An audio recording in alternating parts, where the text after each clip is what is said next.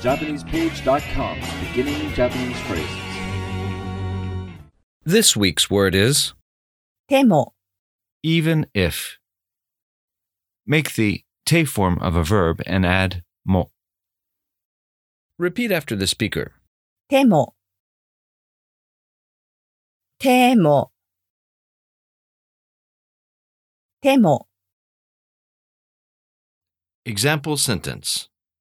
いくら調べても答えは見つからなかった。No matter how much research I did, I could not find the answer.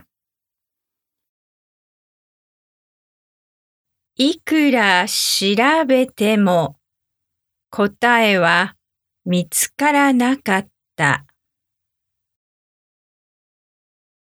いくら調べても答えは見つからなかった。Do you remember what でも、 means? Even if.